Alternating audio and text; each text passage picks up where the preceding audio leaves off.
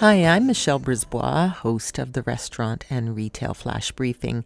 Please do connect with me on LinkedIn. You can find me under Michelle Brisbois, 2 L's in Michelle, and Brisbois, Brisebois, marketer. That's how I go on LinkedIn. Or join the Facebook group, Restaurant and Retail Marketing, where I post further stories on some of the briefings. We're going to talk just very quickly today about hashtags and emojis on Instagram. There's some great research out of Quintly, as reported by Social Media Today, where they looked at over 34,000 businesses, over 5 million posts.